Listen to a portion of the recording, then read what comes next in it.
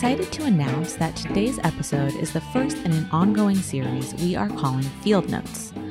They will be conversations we have with friends and colleagues that have recently returned from trips from Mexico researching mezcal and agave distillate production. Today's edition features Michoacan, and our guest is Tess Rose Lampert, who recently returned from a trip with Farron Salniker. Tess and Farron were there researching producers and planning the itinerary for some upcoming trips that mezcalistas will be offering to both the trade as well as trips for consumers. This is a great conversation where Tess tells us everything she learned from her travels. It's so interesting because, as we know, every region, every state in Mexico has its own particular style of mezcal production. There are different agaves that are endemic to the region and particular traditions that surround the spirit. Michoacan does not disappoint on all levels. Please check out images and all the relevant links on our website, tuyo.nyc, on the Hey Hey Agave page. And as always, we do invite your comments. If you have any questions about anything we discuss, please let us know. If you have any requests for us to cover specific topics, please let us know. We're making this podcast because we love the community that surrounds agave distillates. We want to learn as much as we can about the places where it's made and the people that make it, brand it, and the distributors, the bartenders who serve it, and the educators that teach us how to appreciate it. So please reach out and say hi. You can do that by emailing hola@tuyo.nyc. And as always, I humbly request if you wouldn't mind rating and reviewing us on Apple Podcasts. It goes a super long way. Thanks so much for listening, everyone. And here is Field Notes Michoacan. Hi, everyone. Welcome to Hey Hey Agave. Today is our first edition of what we're calling Field Notes. And basically, it is going to be conversations that we have probably mostly with Tess Rose Lampert, who is here today. Hi, Tess. Hi. And Gabrielle, you're joining us as well. Hi. Hey. So these conversations are going to be sort of little vignettes that we put together when Tess comes back from her travels in Mexico researching agave spirits. So this edition is from your recent trip to Michoacan. Yes, Michoacan. Which we're really excited to hear about. So I guess let's start off with why did you decide to travel there? So I decided to travel to Michoacan because I was hanging out with Farron, who most of you hopefully know. Farron Salniker. Farron Salniker, who produces the Mexico in a Bottle events. And she spends time in Michoacan, and we were chatting and said, hey, let's go to Michoacan because that sounds really fun. And we decided that we would go and that we would also set up trips to be able to take people, to be able to take the trade to Michoacan so that they could learn about the mezcal culture and interact with the producers directly, and also take consumers because those trade trips sound really fun and consumers want to experience the same thing. So we wanted to create an experience for all types of people to be able to interact, especially with the regions that are lesser visited than Oaxaca, which is pretty easy to do these days. Well, it reminds me of what you've been doing in Durango. Exactly. So Michoacan and Durango are the two places that we're focusing on, and we're doing these trips through mezcalistas. And they're also going to be trips to other states, but the ones that Farron and I are working on specifically are Durango and Michoacan. And those happen to be the two states that produce mezcal that I am just crazy about. I think it is really, really delicious. And that's not to say I don't love the mezcal from Oaxaca and other states. Puebla, what up? Durango, hey. Hey, Durango. Not changing you for Michoacan, don't worry. But these two areas really are very special. And I think even more, I don't know. I live in a bubble, but Michoacan definitely tends to get ignored or stigmatized. So I think it's important that we open those doors.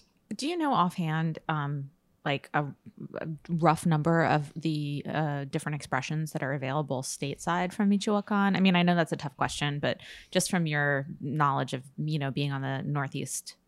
Yeah, I think it's about 20 nationally, and that might be a little bit of an overestimate. And it's not across that many brands. I think it's probably 10. It's probably under 10 brands, around 10, but under, and it's probably around 20 expressions, somewhere around there. So those are really tiny numbers. So there's a lot of room for growth. A lot of room for growth. And one of the things, just to start setting the context, Michoacan has a history of mezcal that goes back at least 400 years. And they've been part of the denomination of origin since 2012. So pretty big discrepancy there. I would say so. Yeah. So let's start off with the geography, the landscape. I mean, we were talking a little bit before we started this podcast, just to get people's kind of like your mental map of Mexico. So there's Mexico City, and then kind of, which is central, south central in the entire country. And then I guess if you move laterally to the left and a little bit to the north and a little bit to the south, that's Michoacan. Yeah. Generally speaking. Yeah. I mean, I describe it as central, and there is a part of it that's on the Pacific coast. I think culturally it's generally described as the north, but it's actually the center part of the country. Center west-ish. Yeah, center west. Yeah. And so you flew into the capital city?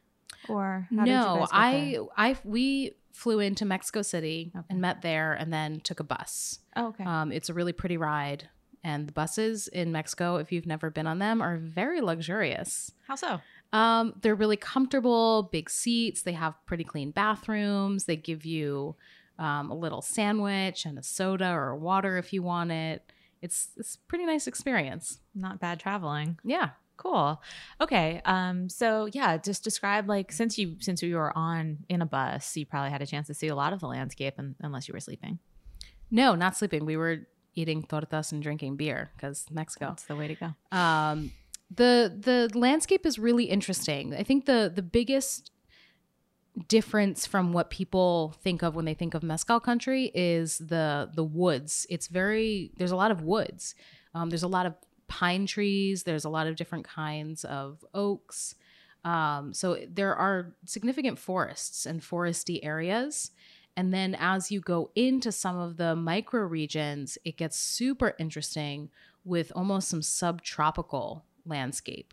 There was one producer we visited where literally, if you looked to the right, it was tropical. There were bananas growing. Best banana I ever had in my life. Avocados, guavas.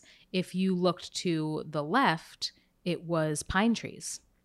So we had these two climates kind of right up against each other. And that's really what the landscape is like there. It's diverse, but also super focused. You can see the change. And yeah. Do you see the change on altitude? Because you were on a bus, and if I remember well, there's all incline until you don't. More than seeing the altitude, I felt the altitude. I remember walking up not a steep hill and being out of breath and thinking, wow, I am really out of shape. And then later that day, someone said, oh, are you feeling the altitude? And I was like, I don't know. What would I feel? They were like out of breath and, maybe tired. And I was like, oh, okay, maybe I'm not as out of shape as I thought. Yeah. Oh, yeah. I definitely suffer from that. Yeah. Like I go like 2 feet above sea level. I'm feeling it. Yeah. I felt the altitude. I mean, it wasn't that intense. I didn't get sick or anything, but it did, your ears pop a little. So kind of like high elevation, deciduous forest landscape. Is there desert in Michoacan too? I didn't really see any desert area. It's actually usually pretty cold. The time of year we went, it's what is it now? August? It's August. We were there in July. We're in the summer. The summer. Thank you. I know what seasons are. So it's actually the rainy season and usually pretty cold. It was relatively warm when we were there, but it's a continental climate. So there are seasons. So it can be cold, it can be hot, but it's not like Oaxaca, for instance, where it's pretty much hot all the time. And then in the summer, it's oppressive heat. It's a little bit more dynamic and I guess comfortable if you're coming from a place like New York. Mm-hmm. If you're coming from California, it's probably chilly. Farron must have been shivering. We'll have to ask her. So what does this kind of climate and landscape mean for agaves? Like what are endemic to the area? What can you tell us about what you saw? Yeah, so the main agave is cupreata, or chino is the common name. And It is a particularly beautiful type of agave. It photographs really well. It has really curvy spines, and the leaves themselves are kind of almost like crimped. The impressions of the other leaves are really deep and embedded, and they have that kind of like crimped or curly look to them, which can be subtle when you're trying to tell it apart from a different agave. But once you look at them for a day or so, it's very specific. How big? Because you're talking about also a different climate, so Yeah. that will change the dynamic of it. The sizes, they're pretty big. I'm 5'5", really 5'4". Giant. And if I'm standing behind a 9-year-old plant, it's coming up to at least my waist or my chest, and definitely as wide as my arm span. Wow. So they're pretty large agaves, even when they're just a couple of years old. They're like the size of a big beach ball. So just to put it in context for some of our listeners, if you've been following along, in Oaxaca, there is largely the angustifolia, which is the espadín. I mean, of course, there's Karwinski or Quiche that grow there pretty heavily as well. I know we talk about Durango, we talk about the cenizo a lot, and the Maximiliana, and of course, the angustifolia can be found there too. And so now we're in Michoacán, and we're talking about the cupriata, or the chino, and I'm sure angustifolia is there as well. I feel like angustifolia is everywhere, right? Angustifolia is pretty widespread. So the other most common variety is called inaquidens, which means uneven teeth, and it looks very similar to cupreata. It's not as crimped or curly. And then there's another one that used to be called cenizo, but the CRM actually decided that only the Cenizo duranguensis can be called cenizo. So they now call it the manso de Saguayo. And then there was actually a couple of different angustifolias. I noticed that in more than one area, they were planting espadín. Mm-hmm. And then they also had espadilla, which is like a variety of espadín. Mm-hmm. And in some areas, they were also planting blue agave. Not a whole lot of it, but it was interesting to see that was something people were doing. So cultivated completely. Yeah, cultivated. Okay. And I guess when we're talking about the cupriata, are we talking about it growing wild? There's a lot of wild agave, and I think pretty much everyone we saw had nurseries. That's what I was going to ask you. If you see any important nurseries. A ton of nurseries. And even the cupriata, even as like a little baby hijuelo, looks really cool.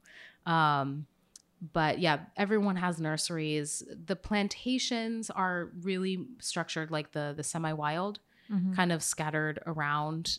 It's not really, I didn't really see a lot of rows. I did see one area we passed through, but it was very flat. So it looked like someone didn't really know what they were doing. A lot of times the strategy for doing this, just because we spoke to Herman with you not too long ago, and he was explaining to us that, originally they tried to grow in like flatland and rows, but they found that just did not work for the type of cenizo that they were trying to cultivate.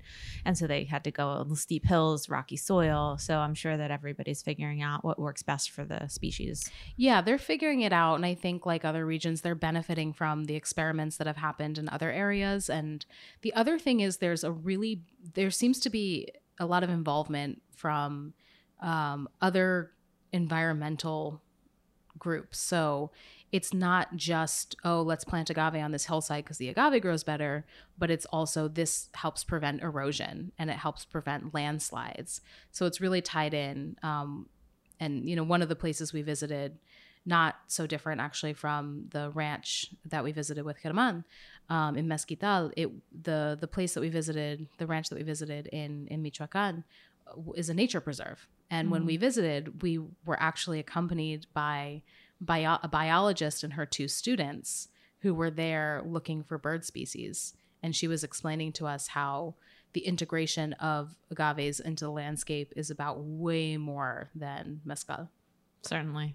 Yeah, that's so interesting. So let's talk a little bit about the production style. What did you find? So the production style is definitely more in line with what we call the North. So more similar to Durango than Oaxaca, for example. With the name Vinatas? Yeah. They're not called palenques. Vinata would be a more common name for the place that it's made. So starting from the cooking is in ground pits. Definitely. I did see a couple of pits that were not lined with stone, which I've seen in Oaxaca as well, but it was just interesting. What were they not lined? They were not lined. Oh, so it was just like dirt. Yeah. And so in two of them, because it was the rainy season, they were filled with water. And so I asked about that because one of the producers said that they were distilling yesterday. And I was like, no.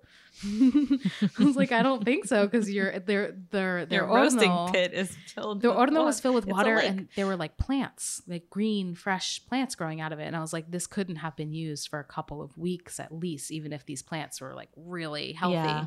And he explained that what they do is they do the first distillation, and they have their ordinario, the first distillate, and they hold that back. And then they just do the second distillation as needed throughout the rainy season. What's the reasoning behind that? I think so. I think there's a couple things. I don't know. I'm speculating.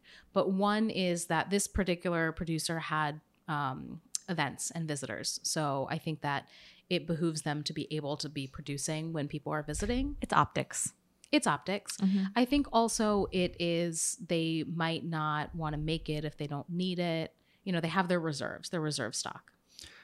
When we have conversations with you fairly often now, this is not the first rodeo with asking you questions and hearing your expressions and all this, but it seems that people were more hesitant of being communicative. As we talk about Germán, we talk about Oaxaca, we talk about all these other places, vinateras and palenques, and it seems like you were having a little more of a hard time of getting information out of Michoacán. There's a sentiment that I noticed and I've experienced this in all of the regions for sure, but I think because Michoacán is still, I guess we can say, like being discovered, right? People are rediscovering Michoacán. People still play things pretty close to the vest. Yep. So, and this is an experience I've had over and over again, but you have to ask the same question literally 5-6 times at different points. Will you get the same answer? No, you get different answers. But you can tell. It's like anything else, and when someone is just telling you the truth, when someone is telling you their truth, and when someone is just saying something and it doesn't seem quite right. Yeah.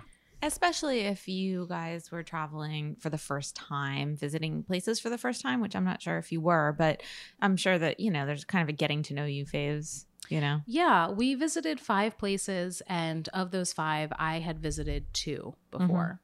So 3 of them were brand new, and I think for Farron, 4 of them were brand new. We had both visited one of the producers, but separately. Okay. Small world. We both know the same producer in Michoacán, of course. Of course. So let's just get back to production style. Yeah. So roasting in the ground. So roasting in ground, and then for crushing, mostly crushers, machines.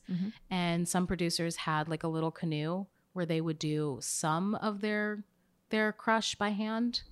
Is this optics again? I think, yes. I think it's optics. The explanation that I was given was, we do some machine and then some hand, and then we blend them together so that we get both. I mean, I feel like the 3 of us, have had lots of conversations about shredders versus by hand and, you know, the physical damage that it does to people. And ultimately, I mean, I feel like everybody that we've talked to about this has sort of said the same thing, well, it's sort of like the authentic romantic style, but it really doesn't make that much of a difference, if any difference at all. There's a full category out of it. There's a full category out of it. I'm definitely pro shredder. It's something that out of my blind tastings, I don't think alters the flavor as significantly as something like fermentation. I don't know. It's a whole other can of worms. But I'm pro shredder. Or I'm certainly not anti shredder. We welcome everyone's opinion on this subject. Please email us at hola@tuyo.nyc. I'm pro maso. Let's have a whole shredder subreddit thread. Right. So mostly shredded, and then the fermentation pits are generally in ground. We saw some interesting thing for fermentation pits. So we saw in ground in wood. We saw in ground concrete. We saw above ground stainless steel lined with wood. And then we saw some plastic, which we were like, what's up with those plastic fermentation tanks? And they were like, we are switching away from those, which is, you know, we were like, fantastic. Yeah. That's great. Yeah. Please don't ferment in plastic. So I guess one of the newer models and like maybe semi-industrial is to have these stainless steel tanks, but then have them lined with wood so that they are, it's mimicking a more traditional style. And the in-ground fermentation tanks, were they sort of Durango style? That was like coffins, kind of shallow? They were coffin-like. The ones that I saw were a little bit bigger. Not all of them, but some of them were a little bit bigger. And then one of the comments that we had from someone when we asked why, they said we're replacing these with overground wooden containers like they do in Oaxaca. And we said, why? And they said it's more hygienic. And we speculated that maybe it was because of so in Durango, the vinatas, in Michoacan, the vinatas are generally placed by a water source. They're usually near a water source. That was kind of like the most important thing back in the day. There's a whole history of mezcal being clandestine. Interesting. So you needed to have a place that was kind of out of the way, and the water source was the most important.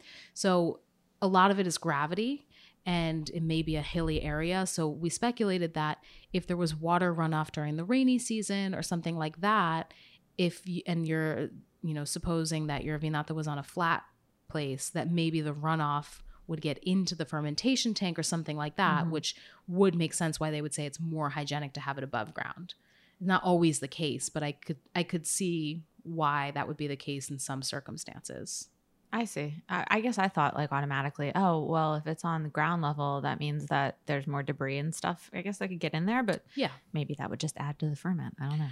Right. Yeah. Well, so another thing about the fermentation is because some of the areas are cold and the water source is natural, pulque is used sometimes to start the fermentation, which I have not done enough investigation nor tried enough mezcal that's fermented with pulque versus not fermented with pulque from the same variety from the same place to really say. But I will say that most of the mezcals that I had that were fermented with pulque, delicious. And just to remind our listeners what pulque is, it is the liquid that is when you take an agave and you carve out the center and all of that liquid pools in the center, that is then fermented over the course of a day to 4 days, and then you drink that. And it's sort of like kombucha-ish, I guess. It's kombucha-ish in that it's probiotic, but it tastes kind of like...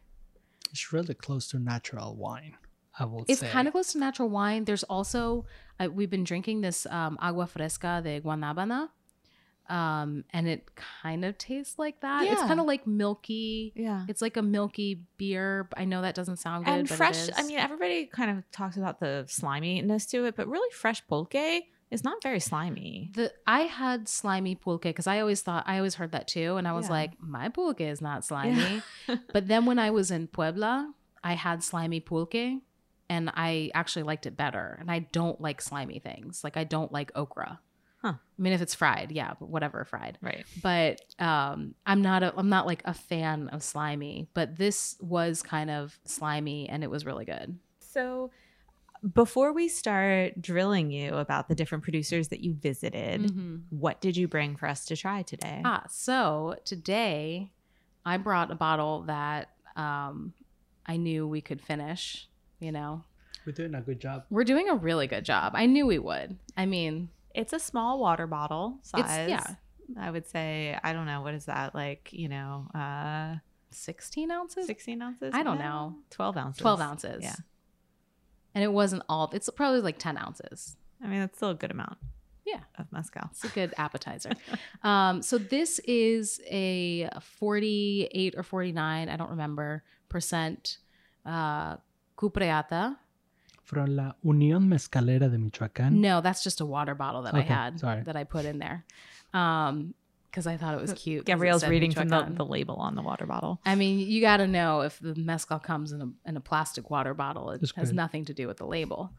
So yeah, this is a 48, 49% Cupreata from the Charo region, which it's technically Charo, but also like really close to Tzizio, which probably doesn't mean anything, but these are different towns. I have to say that the most complex names in Spanish that I know come from Michoacán. The mixture of vowels and consonants is insane. So like insane. Paxuaro and like there's all these cutting sounds that are pretty amazing. Yeah, there are a lot of names. We met a little boy actually at this Vinata, and he was saying, I wish I could say it, but I can't even. But he was trying to show me and Farron how to say the name of a town that was like 10 syllables long, and it was impossible. We just couldn't do it. Mostly consonants all put together. Yeah, really. I like the way that it sounds, and I like making those sounds, but it is tricky. I'm gonna say one more thing, and super fast is the monarch butterfly sanctuary is in Michoacán. So besides all the agave and all these amazing things, like what you can understand what it looks like is, thousands and millions of butterflies coming from all the way north. Yeah. To the migration. Migrate to Michoacán, and that's why they mate. So it's absolutely amazing. Yeah, if that's not magical, I don't know what is. So needless to say, you'll be organizing a trip during that time period. Absolutely. Definitely. That. And then, Michoacán actually has so much to offer. I think Michoacán gets a bad rap because people write it off or associate it with maybe some of the more unsavory aspects of things that happen in Mexico. But Michoacán is awesome. There's so much going on. There's the butterfly sanctuary. It's considered the soul food of Mexico. Carnitas. El Lago de Pátzcuaro. Pátzcuaro. Absolutely what beautiful. Is that? It's a giant lake. And Pátzcuaro is the town. So if you saw Coco, Day of the Dead, that's Pátzcuaro. Okay. And we were actually there, and it was the Lantern Festival. So they were setting off all these paper lanterns at night, and it's a really magical place. And I am not the most well-traveled, but I'm pretty well-traveled throughout Mexico. And Michoacán is really special. It really is. I don't know what region I don't say that about. I mean, I do, but I'm not going to say it publicly. So who is the producer of this beautiful expression that you brought for us? So this is from Don Valente, and he produces for two brands that are currently imported, though I don't believe either of the brands is in New York just yet. So this is Le Legendario de Domingo. Mm-hmm. And Nacional. I think Nacional is. I see Nacional bottles here. I don't know if That would be great. They were in Mexico in a bottle, so we met them, and they're beautiful people. And Legendario Domingo has probably one of the most beautiful labels. The colors are absolutely amazing. Yeah, I mean, both brands I really liked. I really connected with the owners of the brands, and then it was nice that we got to visit and. Under his own label, which I forget the name, which is not very nice of me, but it's something cool. I think it means fire. We'll put a link to it. Mm-hmm. He has actually won various awards. So, he's a well-respected maestro, and, it took a little while. And this is the property also that was kind of tropical on one side and then forest on the other side. Wow. It was really cool. But where is the Vinata located in the property? Is it like... So it's on a little ranch, and it's right next to the creek, actually. By the water source. Yeah, right by the water source. And then there are some plantations, like the nurseries are in the front. And then it almost blends into the landscape. I do have some pictures, but when you look, there are actually these like fields, again, not in rows or anything, but the land is just littered with these gorgeous agaves. And then we took a little walk and we saw some of the wild agaves, the inaquidens, and like just giant. Inaquidens is also called alto. When we were doing some research with agaves, I found two completely different pictures of the inaquidens. One was very pointy, like with the pencas basically facing up. And then the other one was more of what you're talking, that it has not waves, but A little curvy. more curvy. But they were from the same region, that is probably Michoacán, Guerrero, all that area. But they were very. I almost thought that they were two different agaves. Well, I think it just gets back to the point where, like, if these agaves are reproducing by seed, there's a lot of mixing going on. Yep. There's a lot of mixing going on. And inaquidens in particular, it's built into the name, uneven teeth. It can be hard to find the uniformity among them. Yeah. It can also be easy to confuse them when they are kind of that like wavy texture with the cupreata. Yes. But I started getting a little bit of an eye for it. The cupreatas are cool too, because when they're really happy, they get shiny, which is awesome. Oh, cool. Yeah. That's interesting. So back to Don Valente, his vinata, and do we call them vinateros or mezcaleros? How's it go in Michoacan? I think it's mezcaleros because Okay. it's the Unión de Mezcaleros, and so it's kind of like splitting the difference between the north and the south, right? We've got That makes elements of sense. both. Yeah. Okay, cool. So, so he had nurseries. So, the small like hijuelos, like the little plants he plants around his property. What were they growing? Where? No, what? Mostly cupreata. Okay. Yeah. And so then he's planting them in like along the landscape, kind of like, how like sometimes you see pictures and they're like in these beautiful rows on flat land versus, growing up a steep hill. Like, what was the situation at his vinata? It's kind of like, it was kind of chaotic, which is in line with what I saw everywhere. It was just kind of like agaves everywhere. So we actually took some pictures and, Farron got in between, like walked into one of the little patches, and then she looked like she was being born from the agaves. It was really cool. And it was like Agave Patch Kids. So it looks kind of like that. It looks like the agave patch. You have to share that photo with Absolutely. us. And we'll post it. Yeah. Yeah. Back to Don Valente. Is there anything else that you wanted to describe about either this expression or what his production style was like, or what you found while visiting? I mean, it was really nice visiting him. It was kind of a taste of the history in a lot of ways, because it was a remote property. Actually getting there, we had hired this taxi driver, and the taxi driver from the get-go was kind of like, a lot of the taxis didn't want to go outside of their region, whether it was Pátzcuaro or Morelia, the capital. They didn't want to go just an hour outside of town. They clearly felt uncomfortable.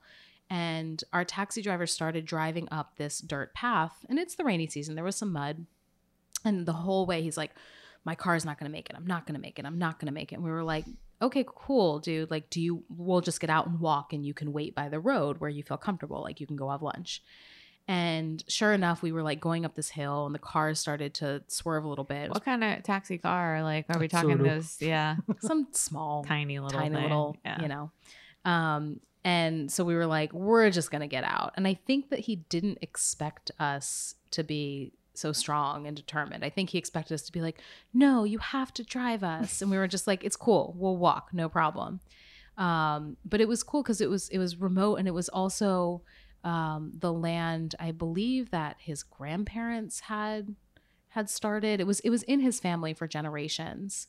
And it was just breathtakingly beautiful. It's one of those properties you can just kind of wander around, and literally just walking around was enough. And we had this big thunderstorm when we were there, and we got a little rained on, but it was great, and like traditional food. It was that like classic experience that like you're imagining. Family operation. Yeah. Mm-hmm. Family operation.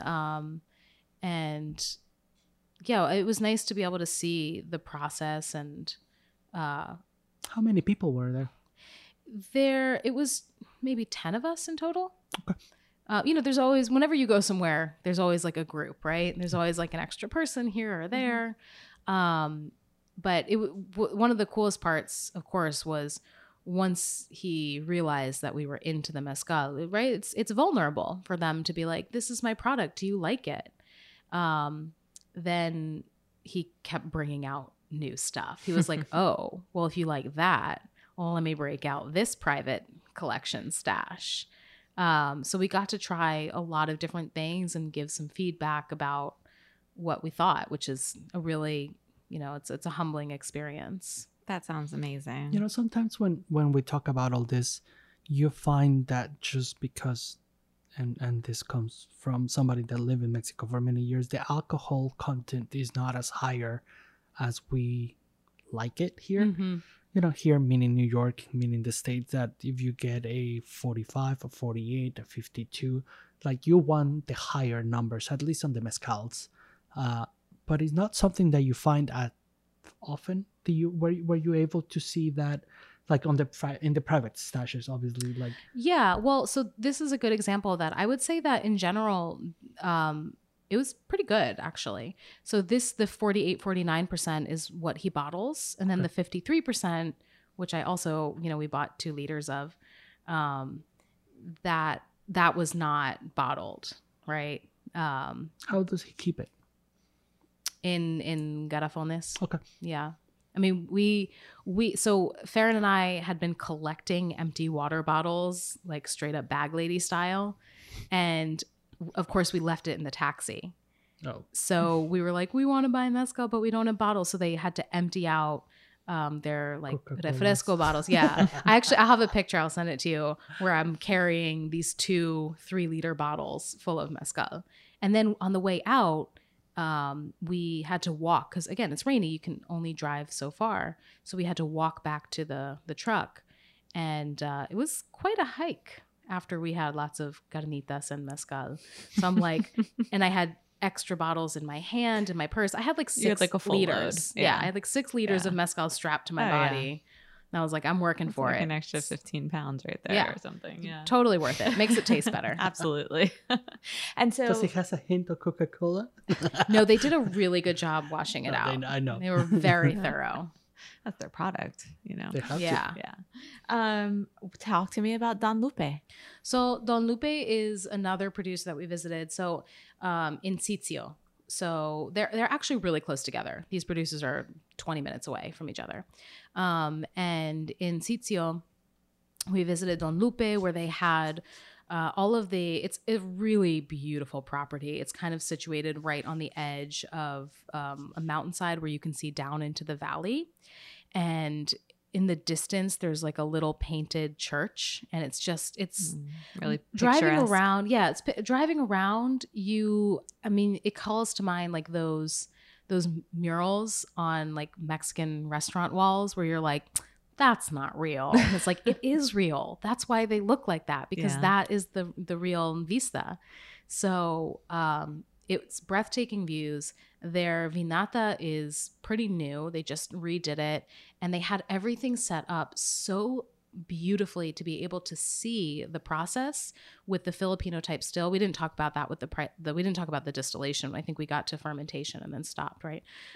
We need to backtrack and fill this in. So it's mostly the Filipino type still, and usually a wooden still top, and then a copper plate on top of that. And I have good pictures so that this will all make sense when you can see it. Or better yet, did it look a little bit like the ones in Durango? Yeah, a little bit. There's a little bit of that like wooden hats. Absolutely. Filipino type still, but not refrescadora. So it's 2 distillations. It's 2 distillations. And so they have these big copper hats, and there's actually a town that makes most of the copper stills for all of Mexico in Michoacan, which was cool to visit. And so they had like a new copper hat, and it was like you could really see the process. So that was really interesting. Do you remember the name of the town? Because it's Santa Clara de Cobre. yeah, is one of the other things. Like, you have the monarch butterflies Yeah. and Santa Clara de Cobre as Yeah. one of like the main It's an highlights attraction. of Michoacan. Yeah, they have a torta de tamal. I'm sorry, torta de tostada. So it's a tostada in a torta, and it has carne apache, which is meat ceviche, which I did try because I'm brave and I always eat everything. So it's like a corn tortilla No, thing. It's a tostada. It's a tostada. Yeah, a crunchy tostada. A crunchy tostada, but in a torta. Yeah. In bread. Inside Yeah. That's a what I was torta. trying to get at. In bread. It's like Crunchy, a duck yeah. turkey. Turducken. Yes. That was cute. Oh, you say in Spanish is the other way around. So back to Don Lupe. So that brand is called Desentierro, and that means like the opposite of burying. Is there a word for that in English? Unburying. Unburying. Yeah, Like desenterrar. digging up. exhuming or Yes, Yeah, yes. exhuming, Desentierro that's is the- basically when you're taking a dead body Yes. out of it, Yes. out of the Is that the word for it? Exhuming. you exhume a body. Yeah. yes. So it's Desenterrar. exhume mezcal. It doesn't sound as good in But English. Isn't it? There's some story about that's how they save it. Yes. Okay. There's a lot of story Like about folklore? Well, it's not kinds. exactly folklore, but it's a couple of things. So, there's again, I mentioned this already, but there's a real history of mezcal being clandestine. So, I've done a lot of research about the origins of mezcal and the history of it during colonial times, and I've translated original texts, and so I know what they say. But I also think it's important to listen to the people who have the stories that were passed down from their parents and their grandparents who lived this, right? Who saw with their own eyes their grandparents having to move mezcal in the middle of the night. I mean, as we're a talking secret. about bootlegging. Bootlegging, Yeah. yeah. Well, and keeping it secret because, it's just a fascinating topic, but there was a time, especially in Michoacan, which again, remember, very possible, I would even say probable, hopefully I'm not making any enemies here, that Michoacan was making mezcal even before Oaxaca really had its heyday with mezcal. If you really look at where the origins of mezcal come from. But particularly in Michoacan, there would be government officials who would like sniff out vinatas and destroy them. So you would have to hide your mezcal. So one of the ways that you would do that is by burying it. And then it also became a way of saving it. Even the wives would be in charge of burying it so that their husbands, the people who made mezcal, And drink it. would not drink it. Or your neighbors would come because you sold mezcal and you would be like, sorry, I don't have any left. And they couldn't say, yeah, you do, it's right there, because it was in the ground. So sometimes if you would make a mezcal and you literally wouldn't even know where it was or how much was left because your wife would hide it from you. And it's good. And I mean, on that topic also, won't go too much into this, but there are way more examples than we think about of women taking over distillation because their husbands pasaron de copitas. They drank too much while they were making it because they make a good product and they like it too much. So what happens? The women figure Right. out And you how don't to do want to it. lose that. You can't. Right. It's your livelihood. Yeah. Oh, a few puntas Yeah. will go a long way. Right. So there's a lot of history with burying the mezcal, particularly in Michoacan. This particular producer gave me the story that when he was, I guess, tilling some land, to like build the vinata or something like that, they found an old bottle. Oh God. Dude. And they don't know how old it was, and they opened it up and they were like, this is mezcal. What was it stored in? Like Glass. Yeah. Had to And have so they been, right? tried it and they were like, yup. And so then they started burying their mezcal, and they have a You mean to let it rest? yeah, resting it in the ground. They don't do it for all of them, but they do it. They have their regular, they have their enterrado, their buried one, and then they have a pechuga. And How long did they rest it for? Do you know? I think it was something like at least 6 months, like 6 to 12 months, something like that. Maybe it was a full 12 glass. months in glass in the ground. A few minutes ago, we were talking about this other person, and you said that they do the first pass and then they hold. This was them But actually. that was the interesting thing. Like, why hold it if you can rest it? like finish the product. Well, we've talked I about I know optics. it's Well, you know I different think, kind but of I ways think of it doing wasn't it. But super. I don't think it was all optics. I don't know that there's like that much marketing thought going into it. I don't know, but I don't know exactly. I can't put the pieces together. I'm sure there are things that, you know, I don't know. I'm not a mezcalero. Sure. But I think that it might also have to do with that's like their specialty product, and they might get orders for something else. So they don't know what they need to produce. Would be another speculation. So and the rested one is really good. Yeah? Yeah. What did you notice? So as it rests, I guess the molecules kind of settle into each other. Any like harshness or like burniness goes away, and it gets sweeter, more fruity, more lactic. Really tasty. I mean, you definitely notice a difference between them. Are these expressions available stateside? No. This brand is not imported, and they were actually out of the rested one to purchase when we were there. We ended up getting the pechuga, which was really tasty. But they do a festival. They do like a big party, and where they unearth the mezcal. And they're not the only ones, but obviously their brand is called Desentierro. They have this story, you know, it's very built into what they do. They also produce for De Leyenda. So I can't say with 100% certainty that this is where all of the De Leyenda is coming from, but that is the impression that I got based on the signage. That is what I was actually going to ask you about, because I think this is a really good moment to discuss what did you find with the signage. So if you've been to Mezcal country, you might know that when you're driving around, you have no idea where you're going. You might be on a dirt road. It's kind of scary. And then you pull over and you ask someone, and they give you some like weird directions. And you're like, okay, I guess I'll keep going. What happened in Michoacan is there's a union of mezcaleros, and they got together, and there's this thing called the Ruta de Mezcal, which, you know, everywhere has the Ruta de Mezcal. There's this couple, Sergio and Argentina, who have this project that's integrated. So they produce the Ruta de Mezcal in conjunction with the mezcaleros, and they also have a store called Casa Mezcal where they basically charge wholesale price. It's really just a way of getting the product to people. They're really behind this effort. Basically what happened is, you know, it's up to the government to put the signs up, and rather than wait around for the government to put signs up, they were like, we're going to put the signs up. Do you mean, when you say the government, do you mean like the CRM? no, Or No. the government? no, Mexican.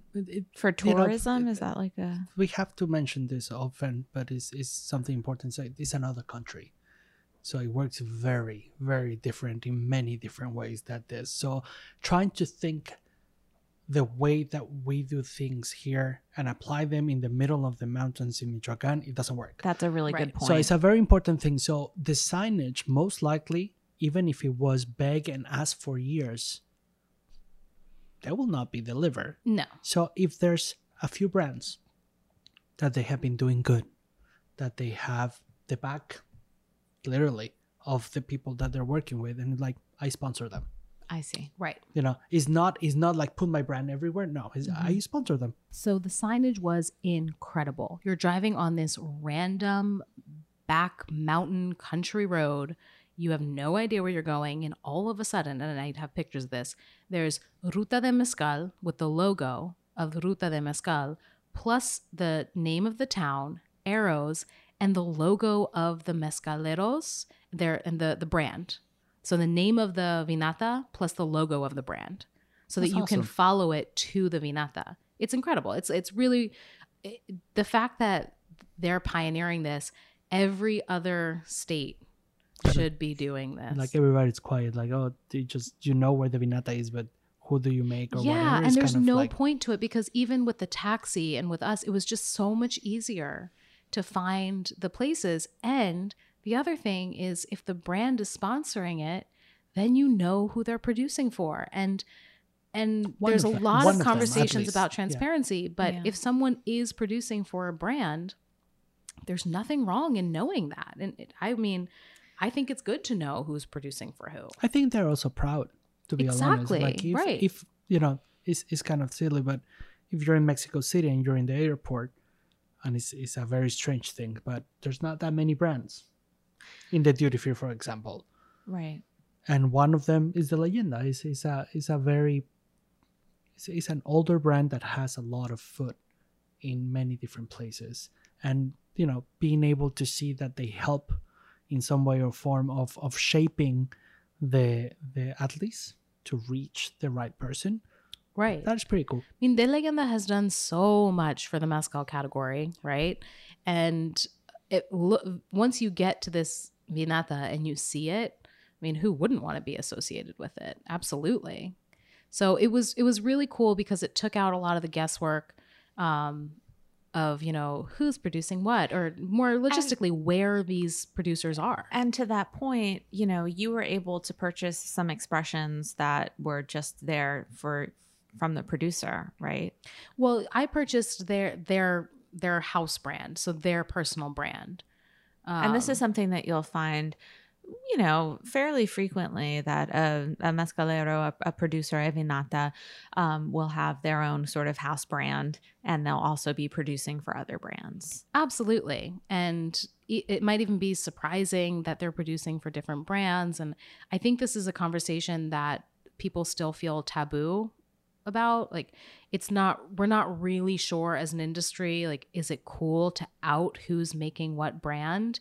And I mean, I don't do it thinking that I'm breaking any rules or, you know, doing anything groundbreaking. I think that, yeah, of course. I mean, why should it be secret who's making?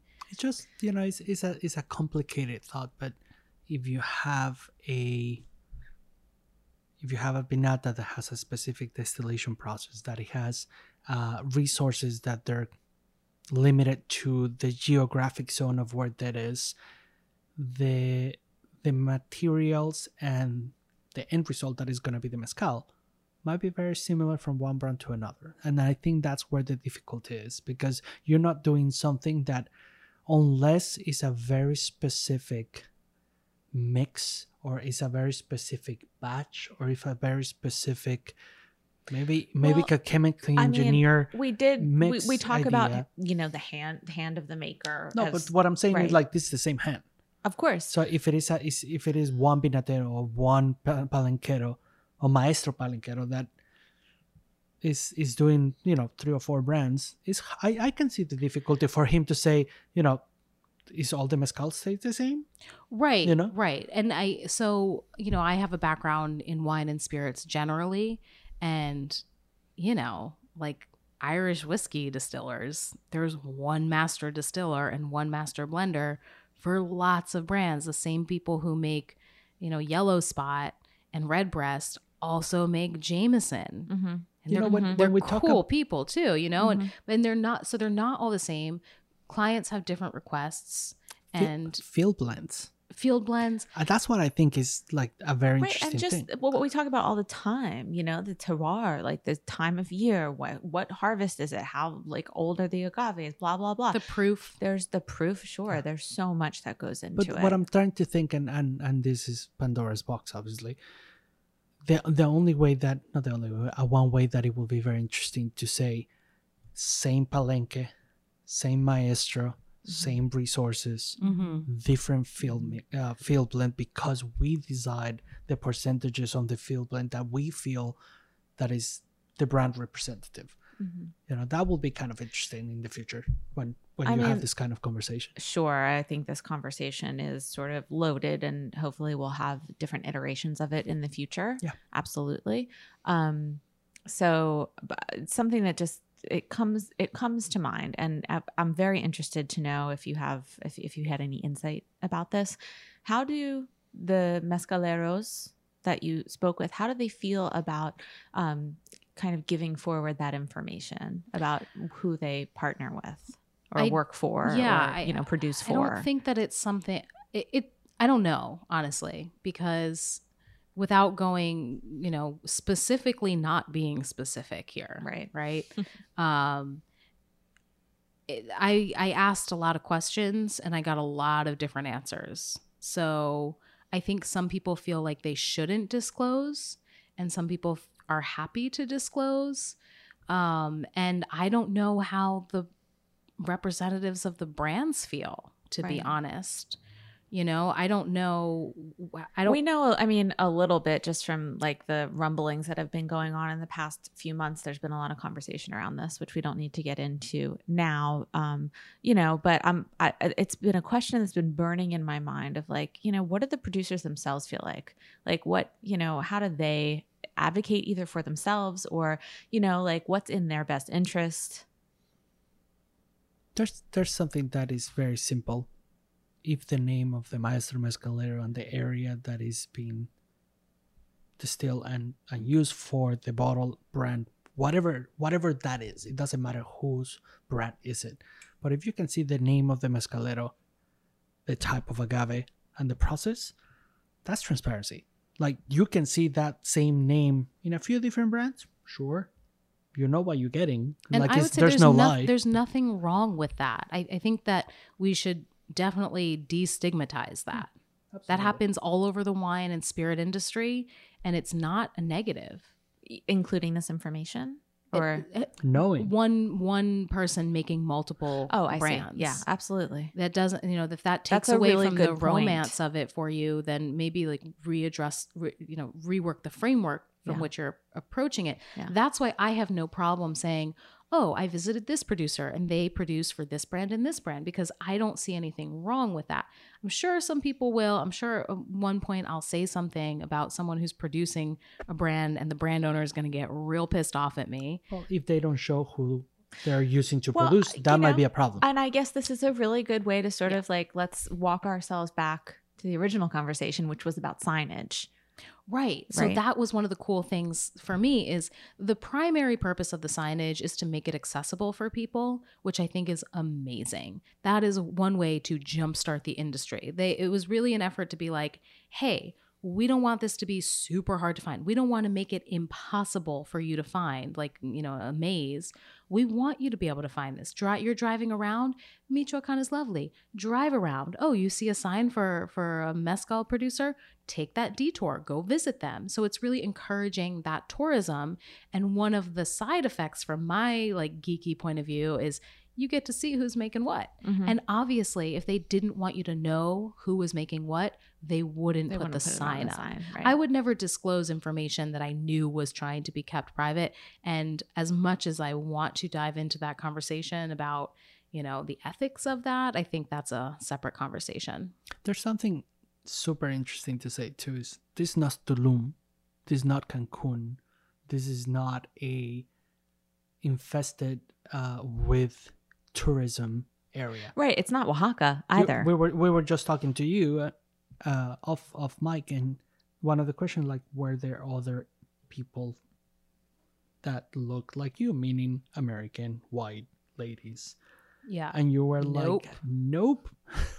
So all the signage most likely is for local, you know, to bring local business, local and national. Yeah, because Michoacan is a tourist destination. It is for Mexico. But you don't see it in the blog. You don't see the you know, nobody opened a Rosewood Michoacan yet. Right.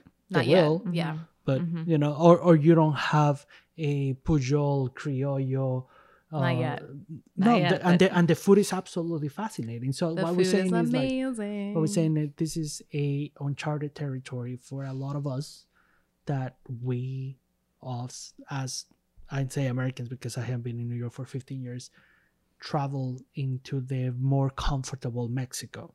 It's a little bit off the beaten path, yes, and it's so worth it. And one thing about the food, which is really cool, so you may know that a lot of the ice cream and popsicle stands are called La Michoacana, and that is because Michoacan has the largest diversity of fruits from which to make ice cream and paletas. So that's why it's not just one chain. That's so cool. It's not all of the Michoacanas are one big company. If you're in New York, you can have New Yorkinas. They're great. New Yorkina, yeah. If you want like really good Mexican ice cream and paletas, New Yorkina, La New Yorkina. I mean, come on. No one beats Fanny at that game. I think quickly, because we're getting over an hour. Oopsies. Whatever. You know, the field notes are gonna be long. Period. There's so much to Field be field novel. field novels. We're gonna be field noveling. Emilio. Yes. So the other producer, well, one of the other producers that we visited was Emilio, who is the mezcalero for Don Mateo and Siembra Metal. Mhm. So that's all Emilio Vieira, and he is awesome. And his mom, Doña Delia, who is the president of the Unión de Mujeres Productoras de Mezcal, so the women producers of mezcal. Union. Okay. Yeah, the women of Michoacan got together and were like, we are going to make our own group of the women who produce mezcal. And some of them are like the wives or people who work with the producers, but it's a powerful group of women and it is amazing. So this is not the first time that we've heard of women organizing together to be stronger, to be more visible, On the side. yes, and to differentiate themselves. When we were talking to Farron, she was talking a lot about how a lot of times out of necessity, women will come together and they will organize and they will create these coalitions, these unions, so that they have more power, Yes. essentially, Yes. to get more exposure, to get what they should rightly have intrinsically, but because of many things, it doesn't happen that way. I would absolutely. And I would say that in Michoacan, for the most part, the men are, from what I saw, certainly the partners of all the members of the Women Producers of Mezcal Coalition, really supportive. They're like, I can't do this if I didn't have the support of this woman. And it goes back in history. And Doña Delia was explaining to us, like, even just back in the day where you didn't have electricity or it was too dangerous because it was clandestine, holding the lantern at night so that they could finish the distillation. One of the other cool things about it was she was saying that and she's the president, they made her the president because she's incredible. This woman is amazing. I could go on and on about her, and her traditional cooking is next level. But she was saying that by organizing amongst themselves and doing things, they actually made the men stronger. They made the whole industry stronger by accident. Just by being in touch with themselves and organizing different things, it actually boosted all of the efforts of the men. And I think it's such a beautiful example of what's happening on a global scale culturally, some areas more than others, but this rebalancing of masculine and feminine qualities. When they're in harmony, everything is better. It's not the raising up of women and putting down of men. It's by raising up women, actually everyone That's a really good point. And just to be clear, this women-run union, are they all women producers? Or do they have different roles? They have different roles. But it's specifically called producers because they all have an essential role, whatever their role in their business is. Yeah. So, and just like any other business or trade, you say there's a master mezcalero or mezcalera, of course, but when you produce anything, it takes many hands. it's a family affair. Mezcal is you have the name of the mezcalero, but it is the family. Because it really is. And again, specifically being unspecific, we know that we met a woman that produced because her husband basically was drunk. And so she produced for years, for 25 years. She was the distiller and she never took credit. Her name was never on the bottles.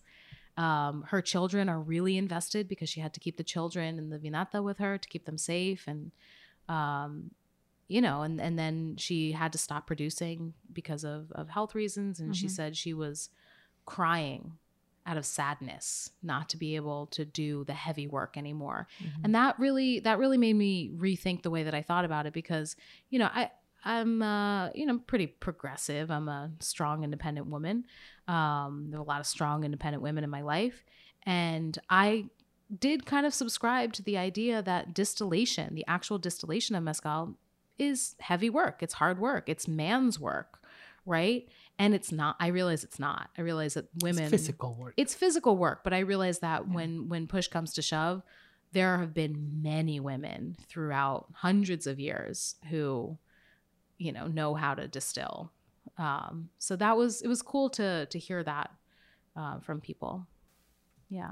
So I guess, getting back to a little bit about what we were just talking about with the women in the union, I did want to ask what it was like for you and Farron traveling around as two women who were researching different producers and mezcal, coming with both of your backgrounds, which are, extremely well educated. I would call you guys experts, although I know that y'all don't like that so much, but more than enthusiasts. Like, you have done a lot of work and research within the field, but yet again, here we are talking about what's it like being a woman traveling. Right. So, I mean, Farron and I are definitely well informed, well studied. And I mean, I think we're both pretty badass, right? We're both fluent in Spanish. We both grew up with Mexican culture. We're not your average white ladies. So I know that separately, we definitely have this element of culture shock. And together, it takes people a few minutes. So again, we knew some of the people that we were visiting. We have relationships with them. But for 3 of the producers, we had no relationships with them, and communicating with them through WhatsApp, right, was very difficult. Yeah, trying to schedule yourselves or be like, hey, we're coming. Like, we really want to talk to you. We're very interested in whatever. Yeah, it's not really like that. And like, there's not service most places. So it was a challenge trying to get in touch and explain why we were there. Once we got there was definitely this shock where, again, we're used to it. They're looking at us and we're talking, and all they're thinking is white lady speaking Spanish, white lady speaking Spanish. But you're also not a buyer. You're not a buyer. You're not a businesswoman that comes in and say, I want to buy half of your production. Right. So in fact, why should I tell you anything about my business? We're asking these questions, and they're like trying to show us their production, and we're like, yeah, we know the production. We're good. Like, yes, of course we want to see, but we don't need like a 30-minute tour and explanation of like, this is the agave. Right. Then we cook it, then we crush it. But I think that, so usually we had to get over that first hurdle of, hello, we are young women. Yes, we are white women, but we speak Spanish. We know mezcal. We're trying to do business with you, not for our benefit alone, for our mutual benefit. Mm-hmm. One of the things we're doing with our trade trips is we are charging for the expenses. We're not a brand. We don't have a big budget. We don't have any budget, in fact. All we can do is donate our time and work, and then we are going to have 100% price transparency, so that as a member of the trade, you see exactly where your dollars are going. You see how much money you're spending on food and transportation, how much money the mezcaleros are getting, because it's great when you go and visit someone and they give you a bunch of mezcal to try and they give you food and then you buy some mezcal. That's great, but that's their samples. That's their time, and they should be compensated for it, especially by us. We have jobs in and you're the learning, US. and you're learning, and we're learning, and you're learning something that is equally as valuable as if you were being paid by the hour, because what you're gonna be able to say about a brand, about a region, about a space, about a person and is gonna be equally as important as how people are gonna see you as, oh shit. But it's also allowing a little bit of independence and autonomy for the trade, the people that are coming over from the trade. So instead of being sponsored by a brand and saying, hey, come on over and see what awesome work we're doing. I mean, that's all well and good, but you kind of lose your independence in that regard because everything's paid for you, and you might feel inclined to want to be supportive of them because of that. I mean, sometimes that happens. Not all the time. I've done that. Sure. I've been flown first class across the pond to see a certain whiskey producer, and you know what? Now I walk around being like, I like that whiskey producer because they won me over with their fanciness. Right. I'm not above that. But also you learn from them. So when somebody tell you, oh, how come, oh, I went there. Yeah. Right. So Absolutely. There's benefits. I know. But what I'm From saying, I went there but is what a I'm whole saying different is the story. independent aspect of it being like either that what Tessa's talking about is organizing these trips where, people are paying money to do it. You're so choosing to go. You're choosing to go, and you know exactly where the money is, where it's going to. So everybody's making money, getting paid, being able to sustain themselves.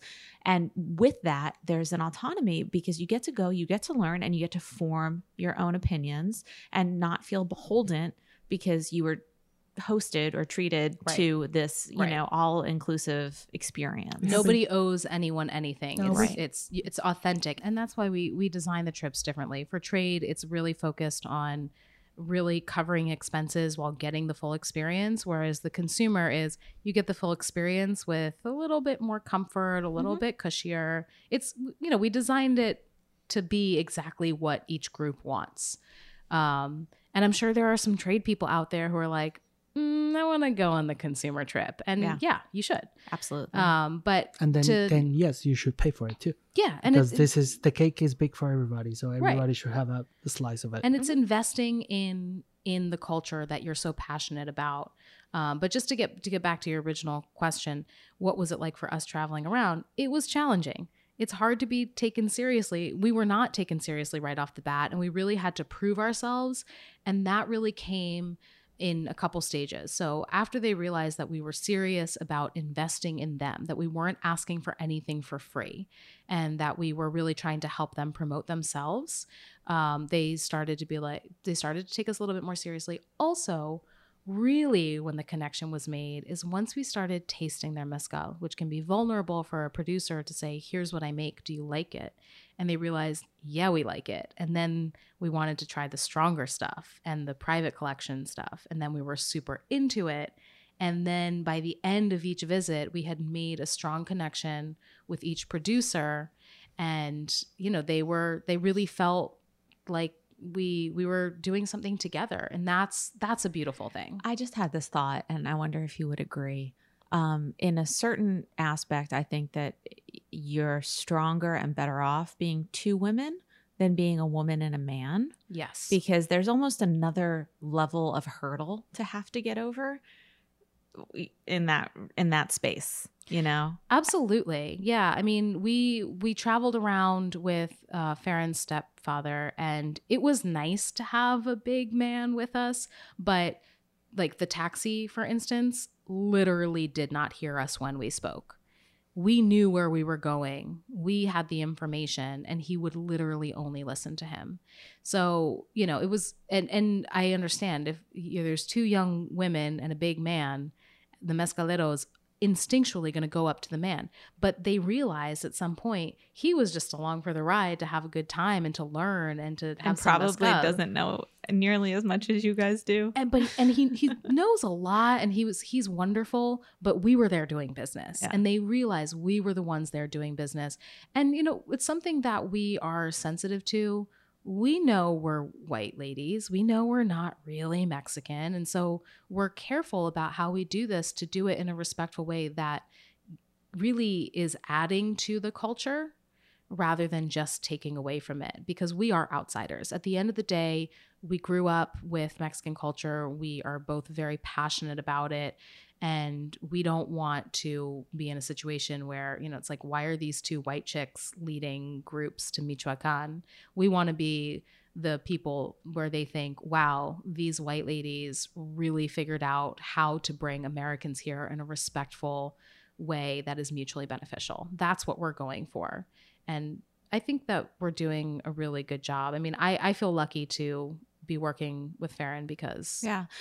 Absolutely. And I think that your history and your record is pretty public. So if people don't know you already and they want to research you, everything's available. All of the publications that you guys have been involved in and all of the projects and so it speaks for itself. Yeah, you can look me up. I also make good salsa, so that counts for something. Well, you guys, thank you so much for this first edition of Field Notes, Michoacan. Her salsas are great. We look forward to trying your salsa in the future. Muy picante.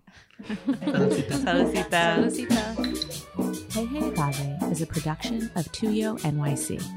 Brittany Prater is our editor. Your hosts are Gabrielle Velasquez Zazueta and me, Sabrina Lazard. Our music is by Milagro Verde. Find them on Instagram at Milagro_Verde BK. Thanks so much for listening, everybody. Salucita.